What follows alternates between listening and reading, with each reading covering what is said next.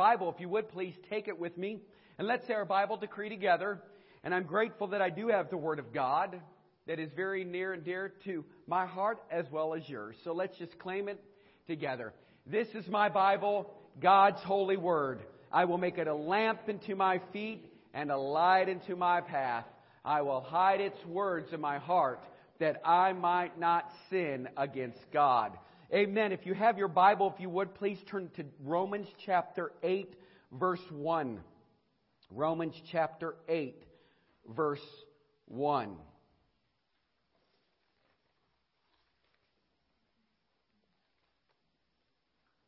Romans chapter 8, verse 1.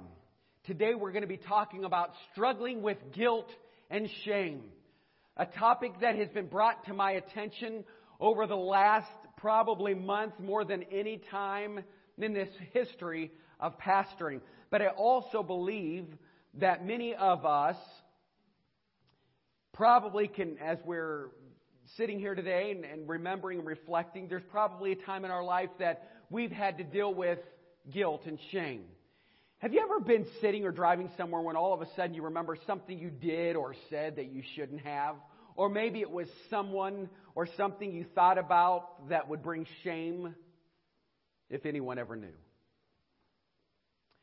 And this overwhelming feeling of guilt comes flooding over you, and all you feel like is turning into a hermit and going somewhere far, far away, which is more safe and comfortable for you. And this is exactly what the enemy of our souls, Satan, desires most, because he's the one who is manipulating the situation.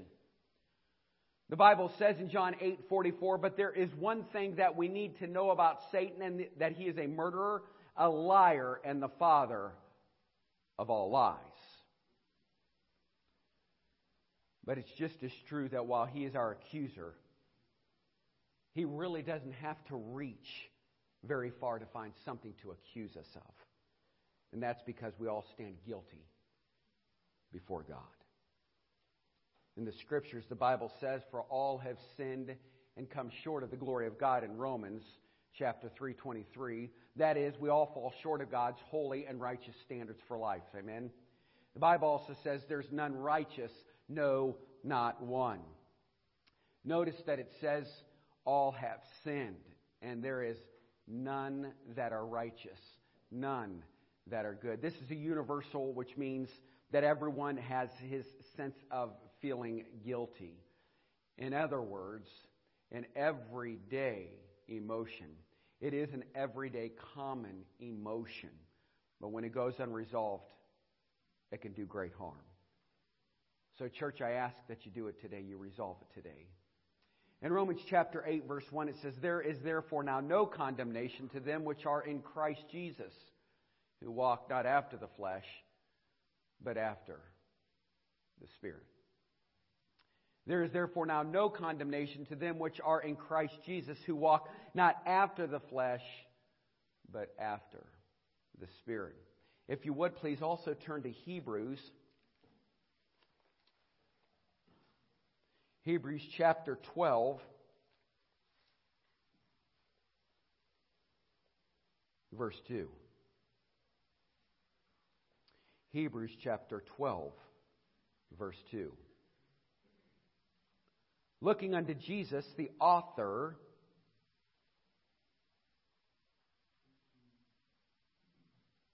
the originator and finisher, which would mean the perfecter of our faith, who for the joy that was set before him endured the cross, despising the shame, and is set down at the right hand of the throne of God. And if you go back to verse 8, it says, there is therefore now no condemnation. There's no sentencing to them which are in Christ Jesus, who walk not after the flesh, but after the Spirit. You see, Jesus Christ was already sentenced. The shame and guilt of this world. For God so loved the world that He gave His only begotten Son, that whosoever believes in Him would not perish but have everlasting life.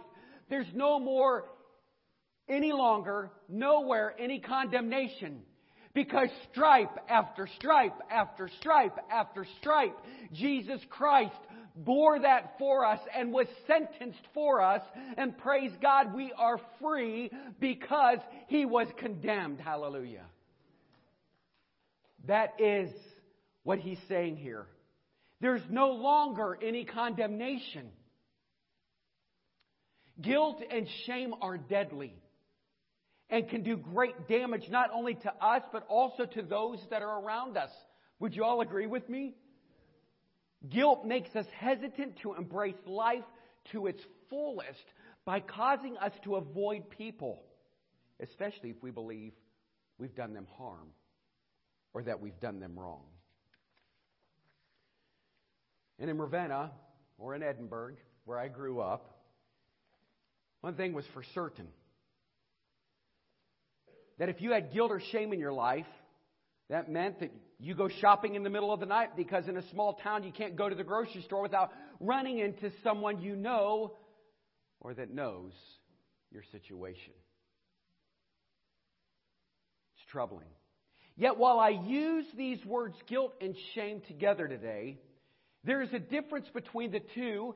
And if you're taking notes this morning, I want you to understand what is the difference between the two. And often, while I'm counseling, I'm dealing with past hurts, pains, hang-ups.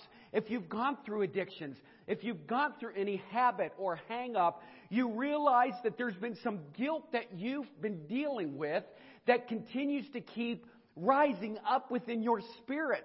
And then you feel a sense of shame. Look at my life. Look what I've done. I'm embarrassed. But you see, I started off the service by saying our enemy is the accuser, and he is here to mess you up. Mess you up in your mind, mess you up in your heart. He is here to accuse you. But church, let us remember what the Scripture says. There is now no condemnation to them which are in Christ Jesus. Isn't it great to walk in the Spirit? Isn't it great to walk in Christ Jesus?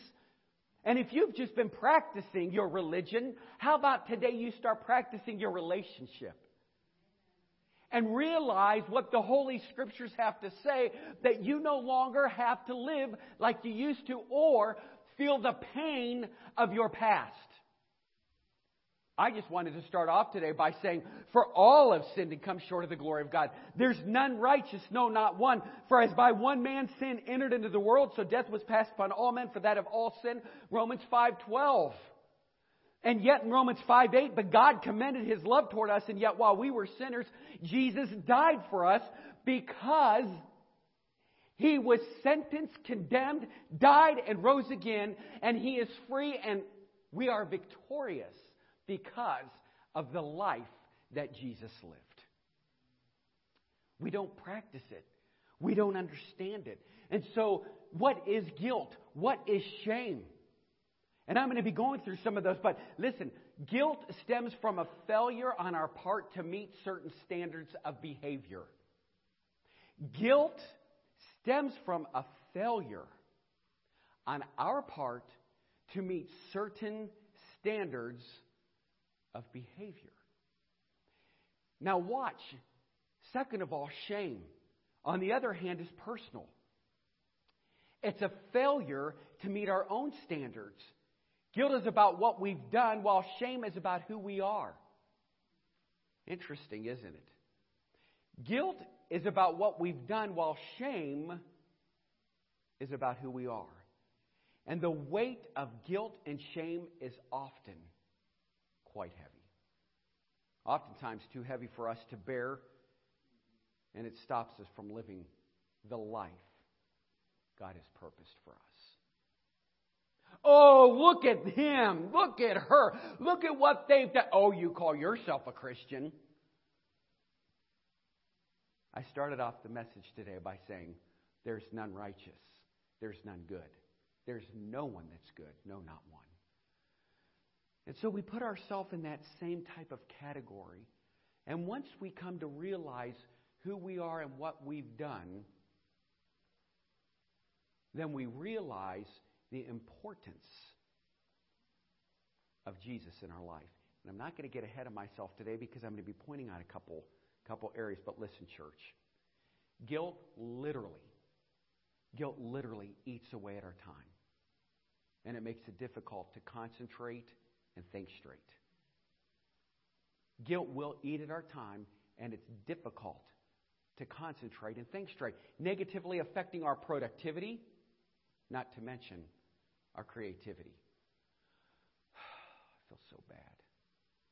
I should have never done that. You lose sleep. You toss, you turn. You pace the floor. Because of all of this guilt, all of this shame that you've been feeling. But church, there's good news.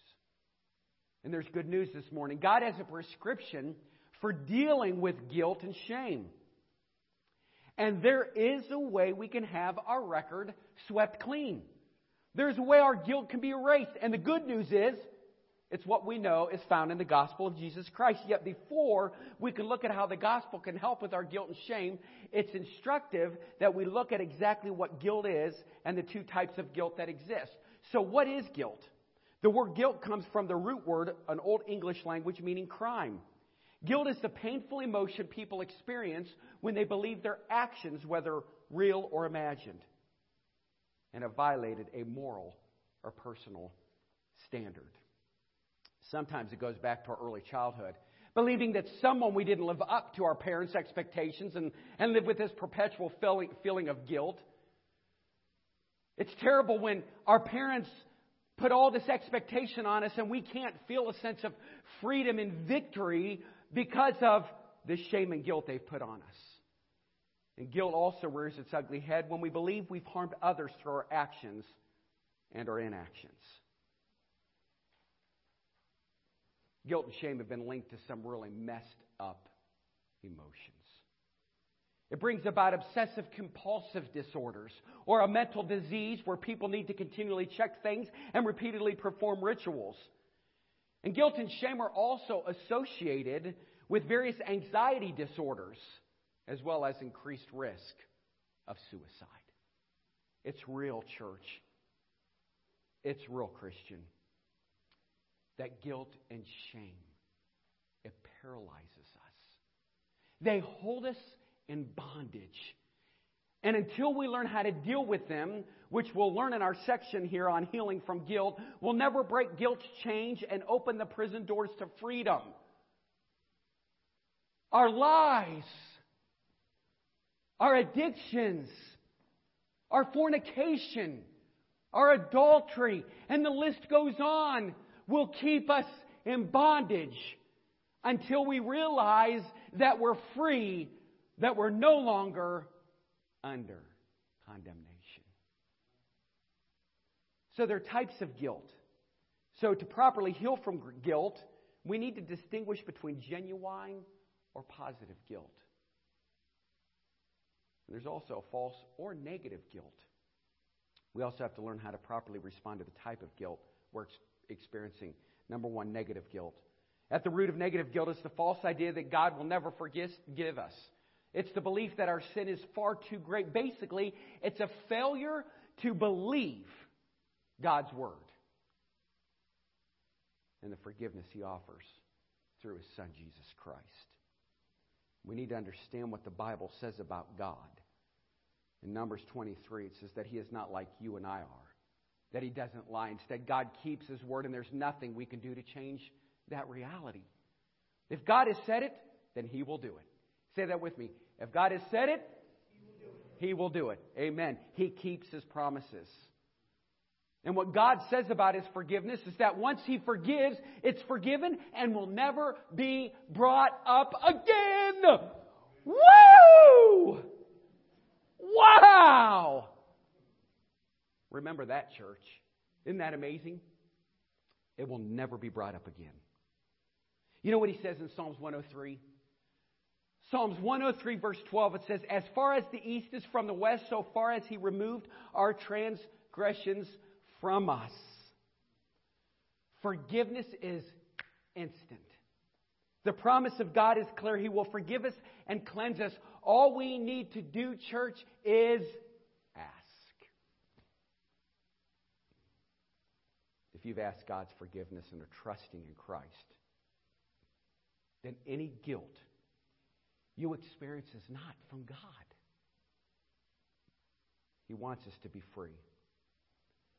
Perhaps this morning we need to learn to forgive ourselves. We need to learn to forgive ourselves. There was a story of a priest who was in the Philippines. He was a much loved man of God who carried the burden of a secret sin he had committed many years before. He had repented but still had no peace, no sense of God's forgiveness.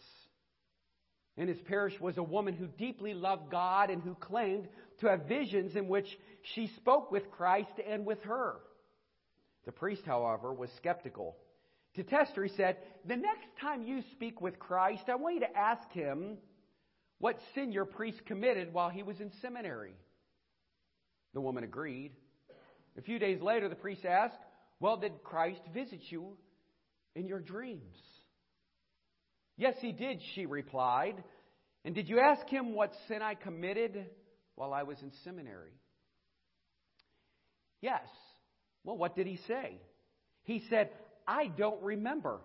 What God forgives, God forgets.'" Interesting, huh? So what are some of the negative forms of guilt? 1, survival guilt. What are some of the negative forms of guilt? Survivor guilt. This is guilt that comes when we find ourselves doing better than somebody else. Now think about this today when I give you some of these and highlight them. Veterans who outlive their fellow comrades often experience this. Survivor guilt also occurs when people lose families, friends, neighbors, and disasters while they remain untouched or at least alive. Survivor guilt is also produced when people make a better life for themselves than their family and even their friends. The guilt causes us to spend more money than we want, or more than what we can afford in an attempt to feel better about ourselves. 2, temptations. Temptations, church, are not a sin. Temptations aren't a sin, but the Bible says Jesus was tempted, but without sin. But if we connect temptation to sin, then that would nullify Jesus' atoning sacrifice. Watch. Because the writer in Hebrews says, "For we do not have a high priest," in Hebrews 4:15, "we do not have a high priest who cannot sympathize with our weaknesses, but was in all ways, in all points, tempted as we are, yet without sin." Temptations are not sin. And therefore, there is nothing to be guilty about when we are tempted. Temptations are not the act of doing something. It's thinking about it without doing it. Listen, temptations are not the act of doing something. It's thinking about it without doing it. You follow me? And while this can cause positive guilt that will help us stop the temptation before it turns into a sin, it shouldn't bring on guilt. Turn with me to 1 Corinthians. Let's turn over to 1 Corinthians chapter 10, verse 13. 1 Corinthians chapter 10, verse 13. It says here in verse 13, "Therefore has no temptation overtaken you, but such as common to man. But God is faithful, who will not suffer you to be tempted above that you are able, but will with temptation also make a way to escape, that you may be able to endure it." That you may be able to bear it. Interesting, isn't it? So we see here that temptations are not sin. Temptations are not the act of doing something. It's thinking about it without doing it. And I want you to know our Savior will make a way when you feel there is no way. Number 3, vain imaginations. Vain imaginations in this case are those things someone thinks they did. Vain imaginations can place almost as much guilt upon us as if we actually committed the act. That's stinking thinking. Such vain imaginations are useless and serve no real purpose except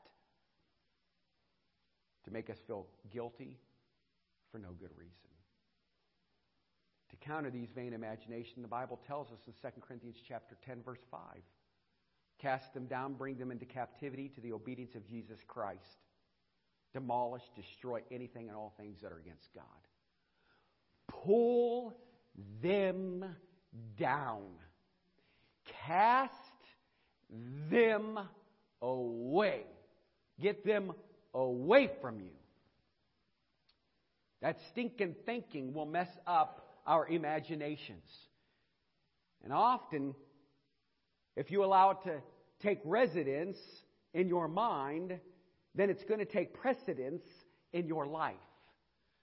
Pull them down and throw them away.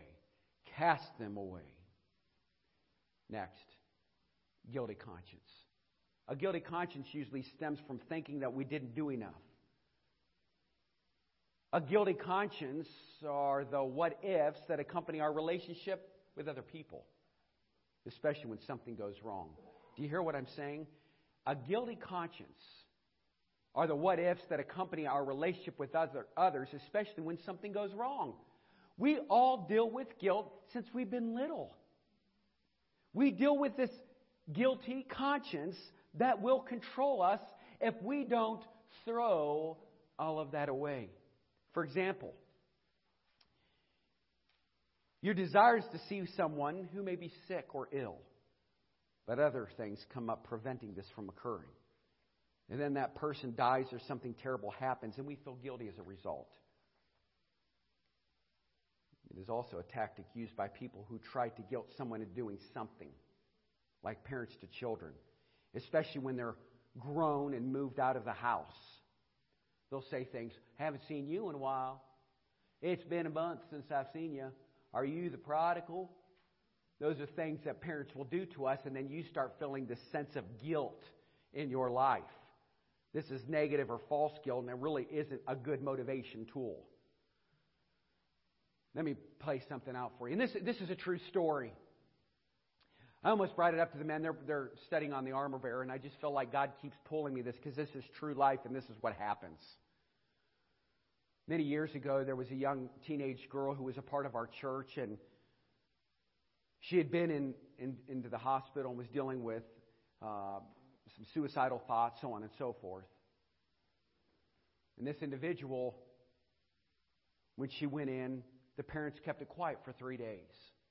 Well, on the third day, they decided to call me, and I was preparing for our Valentine's banquet, much like this time of the year. And as I was preparing for the banquet, I got this phone call. I stopped what I was doing, and I'm sure probably didn't make the couple that we're with, that was part of our church, feel that important, because I said, excuse me, can I take this phone call? As I proceeded to say to the individual, I am at dinner. They said, we need you right now, Pastor. Our daughter has tried to commit suicide. My heart started breaking. And I thought, when did this happen? We need you right now. And I said, well, okay, where are you at? What's going on? So on and so forth. And I said, but I'm with this couple. I'm already in camp. We're going to go down here, buy the supplies for the Valentine's banquet. I've had this scheduled. I will be there as soon as. How is your child? Doing fine. Well, an hour went by. But just to let you guys know as well, I was on the phone hearing the story for at least 45 minutes. Now my dinner was cold. Because you see, if I didn't take the phone call, I'm made to feel guilt and shame. And if I don't stop what I'm doing right then when somebody calls, I'm made to feel guilty and ashamed. Well, the story continues. On the way back, I called. They wouldn't pick up the phone. The comment was this: you didn't make time for us as soon as I called you. I said, how long has your child been in the hospital? 3 days. And you just now called me, and you're trying to make me feel guilty for not being there when you called. The last thing I remember, I'm not owned by anybody. I can do the best I can do, but I'm not going to put myself in your court to be sentenced, to be condemned. We can only do what we can do. And unfortunately, it didn't end there. Because then it went from this family member to that family member to this. Pastor doesn't care for us. He didn't drop everything he was doing and book it right to the hospital. And as I was doing this message and I was feeling this sense of guilt, I remembered this story, and I'll never forget just how brutal and mean this family was. And church, I'm here to tell you that it went on for 1 week. They said, we don't need you at the hospital. But as soon as they came into my office to have a meeting, and I was bringing this up, I was going to give a little story to the men this morning, because they both held positions in the church. When I looked at him and said, I'm sorry, would you please forgive me? The comment was, it's so easy for you, isn't it, just to say, I'm sorry.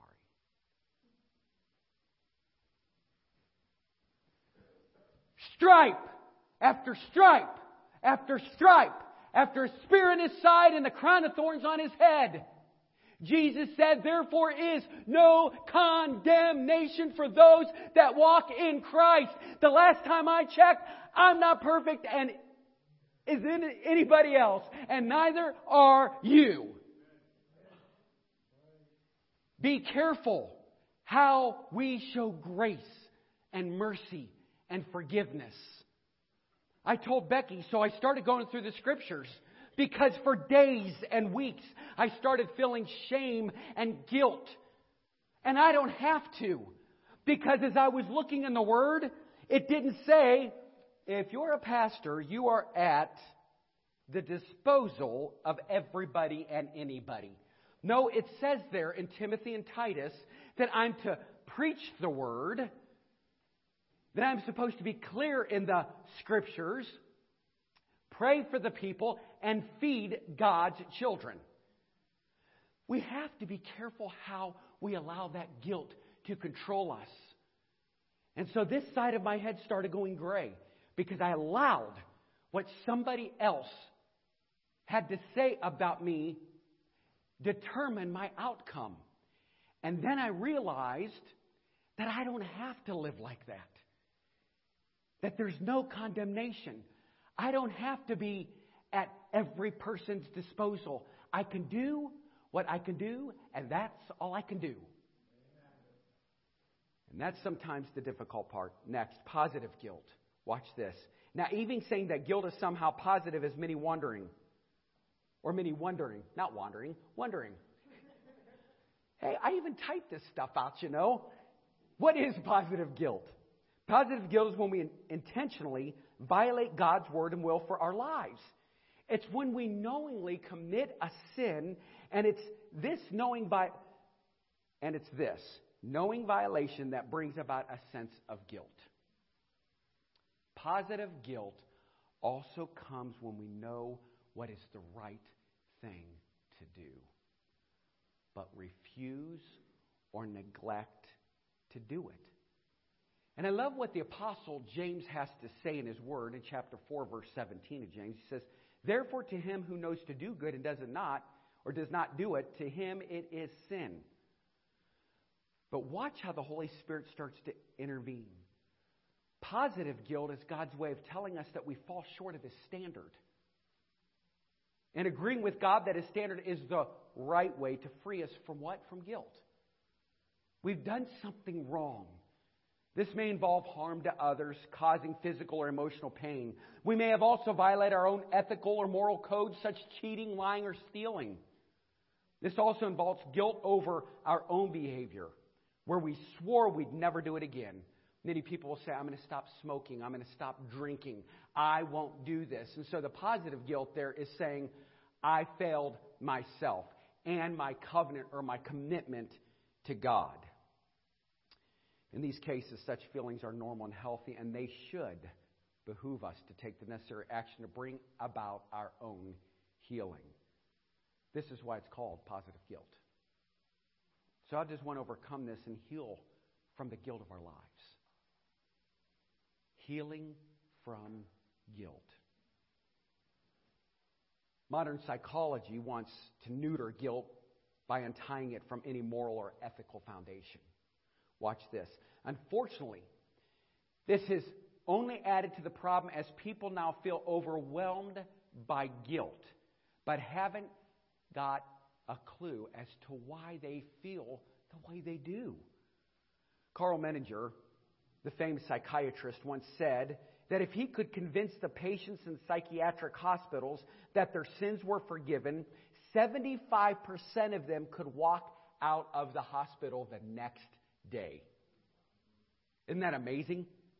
The reason why is because God has placed eternity in everybody's hearts, in all of our hearts. That is, He placed within each person a conscience that has its foundation in God and His moral ethics. Whether people believe in God or not, it's still there. And the Apostle Paul says, I like it, I really do believe he says it best in Romans chapter 2.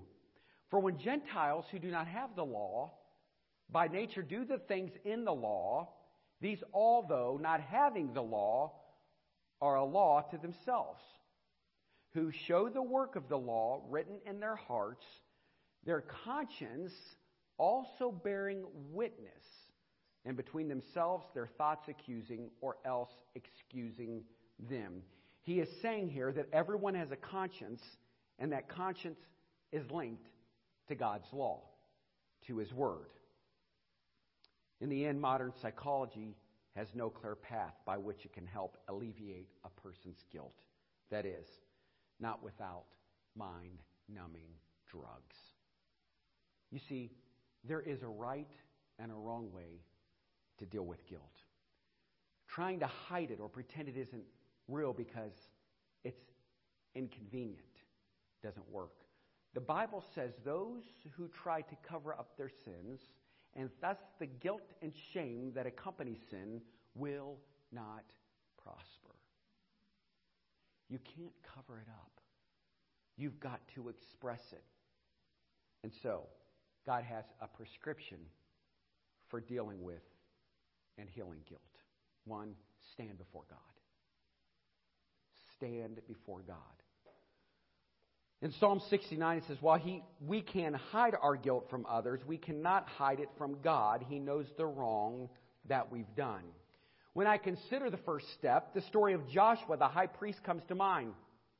Here in Zechariah chapter 3, here he is standing before the Lord God, clothed in filthy garments that represent his sin. And standing next to him is Satan accusing him. The guilt and shame must have been overwhelming, much as it was with Isaiah, who stood before the Lord with the same type of guilt. And here's what he's saying. Woe is me, for I am undone, because I am a man of unclean lips. And Joshua, here it is again, the accuser, Satan, in Zechariah, God rebukes him and takes away Joshua's iniquity by putting clean garments upon him from his head to his feet. And the Lord did the same for Isaiah, having an angel take a coal from off the altar, touching Isaiah's lips, saying, behold, this has touched your lips, your iniquity is taken away, and your sin purged. We must take our guilt and we must take our shame directly to the Lord, who alone has the power to remove it. And this is what the gospel is all about. Even John said, if we confess our sins, He is faithful and just to forgive us our sins and to cleanse us from all unrighteousness. Now let's make this personal. And did you hear what the Word had to say? But when we fail to confess, then we'll suffer much like King David, who experienced great physical suffering. In Psalms it said, David said, when I kept silent, my bones wasted away through my groaning all day long.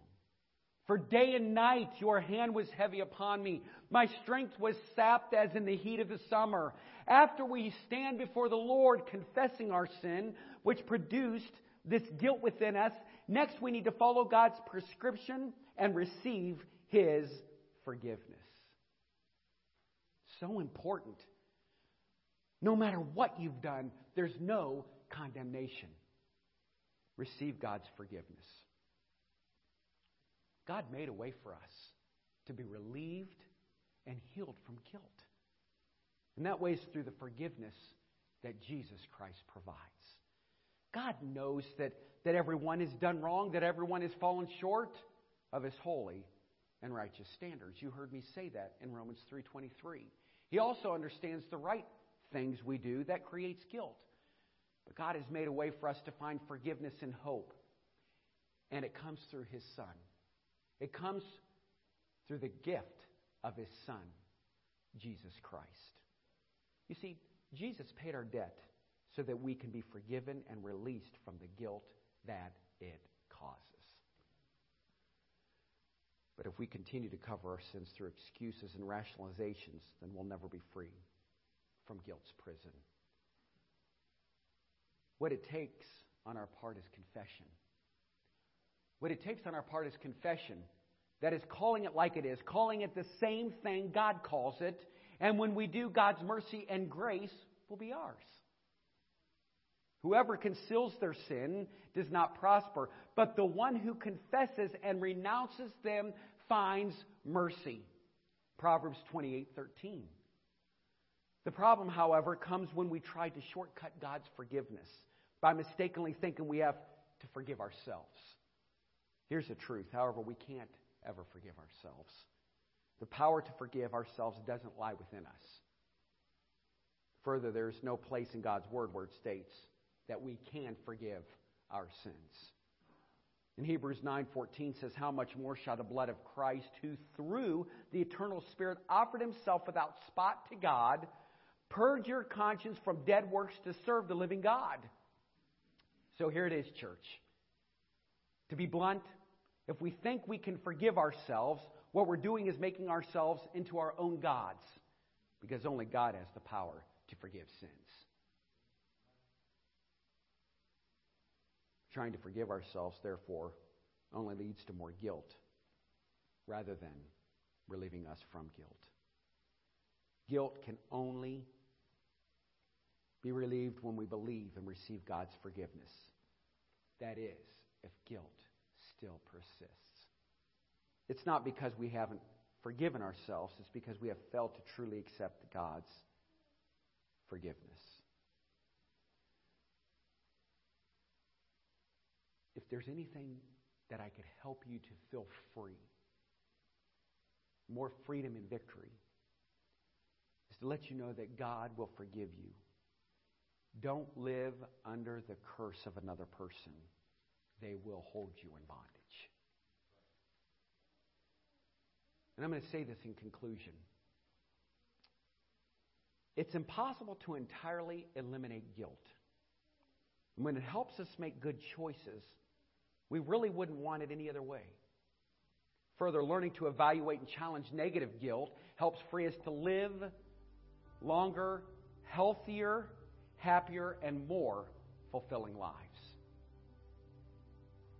When guilt comes, therefore, we need to check our relationship with God and see if there's any sin in our lives so that with God's help we can confess it and eliminate the guilt. In Psalms chapter 139, it reads, search me, O God, and know my heart. Try me and know my anxieties. See if there is any wicked way in me. And lead me in the way of life everlasting. Having a relationship with Jesus doesn't make us perfect, because we still sin. However, being a believer frees us from condemnation of a guilty conscience. You see, the Bible says, there is therefore now no condemnation to those who are in Christ Jesus, who do not walk according to the flesh, but according to the Spirit. When we're faced with feelings of guilt, we need to stand before the Lord and receive His forgiveness. And just as important, receive His acceptance, knowing that we have now been made righteous through Jesus Christ. Guilt and shame, along with condemnation that comes with them, do not have to be the last word in our lives. Instead, let's renew our minds, realizing that we have a great and merciful God who desires is for us to live in freedom, which includes freedom from guilt and shame.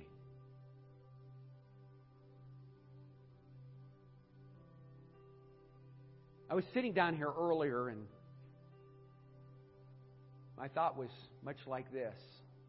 Men's class was going on. Ron's doing a great job and the guys are reading Scripture. And I pictured myself doing something. And it kind of like just took me away for just a minute. But many of us, maybe you've been to this place where you've looked back over your past and you come to grips with your past. You can never live up to the standards of dad, mom, the boss, the individual, the mentor. You could never live up to that husband or that wife. You can never live up to the expectations of other people. But church, when you're struggling with that guilt and shame, you can live up to the expectations of our Savior Jesus Christ. As I was sitting there, I pictured myself just kneeling at this altar and saying, God, forgive me. I've been struggling with this guilt and this shame. And I'm sorry I've let people and standards in my past. I accept this sentence that you have before me. Forgive me. And it was at that moment that even this morning that I realized that Jesus Christ, because of His love for mankind, He endured the cross, bearing my sin. You need to let it go and let God free you. We have holes, gaps, and voids because people have said to me, I'm angry because God took my loved one. Then after you feel this sort of emotion, then shame starts to overcome you. And now you start taking on this, why did I ever feel this way? But if you come to the foot of the cross, there's enough forgiveness for your past, for your pain, for your hang-up, for your addiction. And enough from your sin. If my people, which are called by my name, shall humble themselves and pray, and seek my face, and turn from their wicked ways, then will I hear from heaven, and I will heal them. There's a silence in the room. And a lean, bold gentleman stands up and bellows, all rise! The people in the room stand. A strong, stately man dressed in a black robe enters the room and instructs, be seated. He reviews some papers in front of him and looks toward you with a pointed stare. Turning to the stoically dressed man who is standing beside you, he asks, how does your client plead? Not guilty, is the reply. Moments pass as the judge ruffles through the papers in front of him. At last he looks at you, encourages you to stand, and with a thundering voice he proclaims, guilty! The room grows even more silent, and the harrowing sound of the words from this man ricochet in your mind. Guilty! Guilty! Guilty! Finally, you come face to face with yourself and you admit, yes, I did it. and now all that remains is the payment, the sentencing for your crime. You begin to wonder, will it be the minimum or will it be the extreme? You wait with fearful anticipation. As the judge begins to speak, you scratch your head in disbelief. Could this be true? Could it be true? Did the judge just say, sentence is paid in full? And so you walk out of the room and ask to be handcuffed and taken to jail. I know what many of you are thinking this morning. I know what many of you are thinking at this point. Why would this man or anyone desire to be incarcerated after he or she has been set free? But church, I say to you this morning, why would you continue to walk in the bondage of guilt once you have repented and been set free by God? Let's stand as we pray. Father, we come before you today, Lord, asking that you'll forgive us from our guilt, from our shame. And if we as a church will just grab a hold of your mercy and your grace. There's many in this room that people continue to hold one another captive in chains. But God, today, for those that you have spoke to their hearts, I ask that they would ask for forgiveness, cry out, pull down those high imaginations, those thoughts, those temptations, and bring them captive to you, Lord Jesus. You said in your word, if we shall confess our sins, that you are faithful and just to forgive us our sins and to cleanse us from all unrighteousness. God, I come to you today and I ask that you will stir within the hearts of your people, convicting them that they can kneel at the foot of the cross, throw their hands up, and accept the sentence of forgiveness that you so lovingly and graciously went to the cross for humanity. So God, we cry out to you.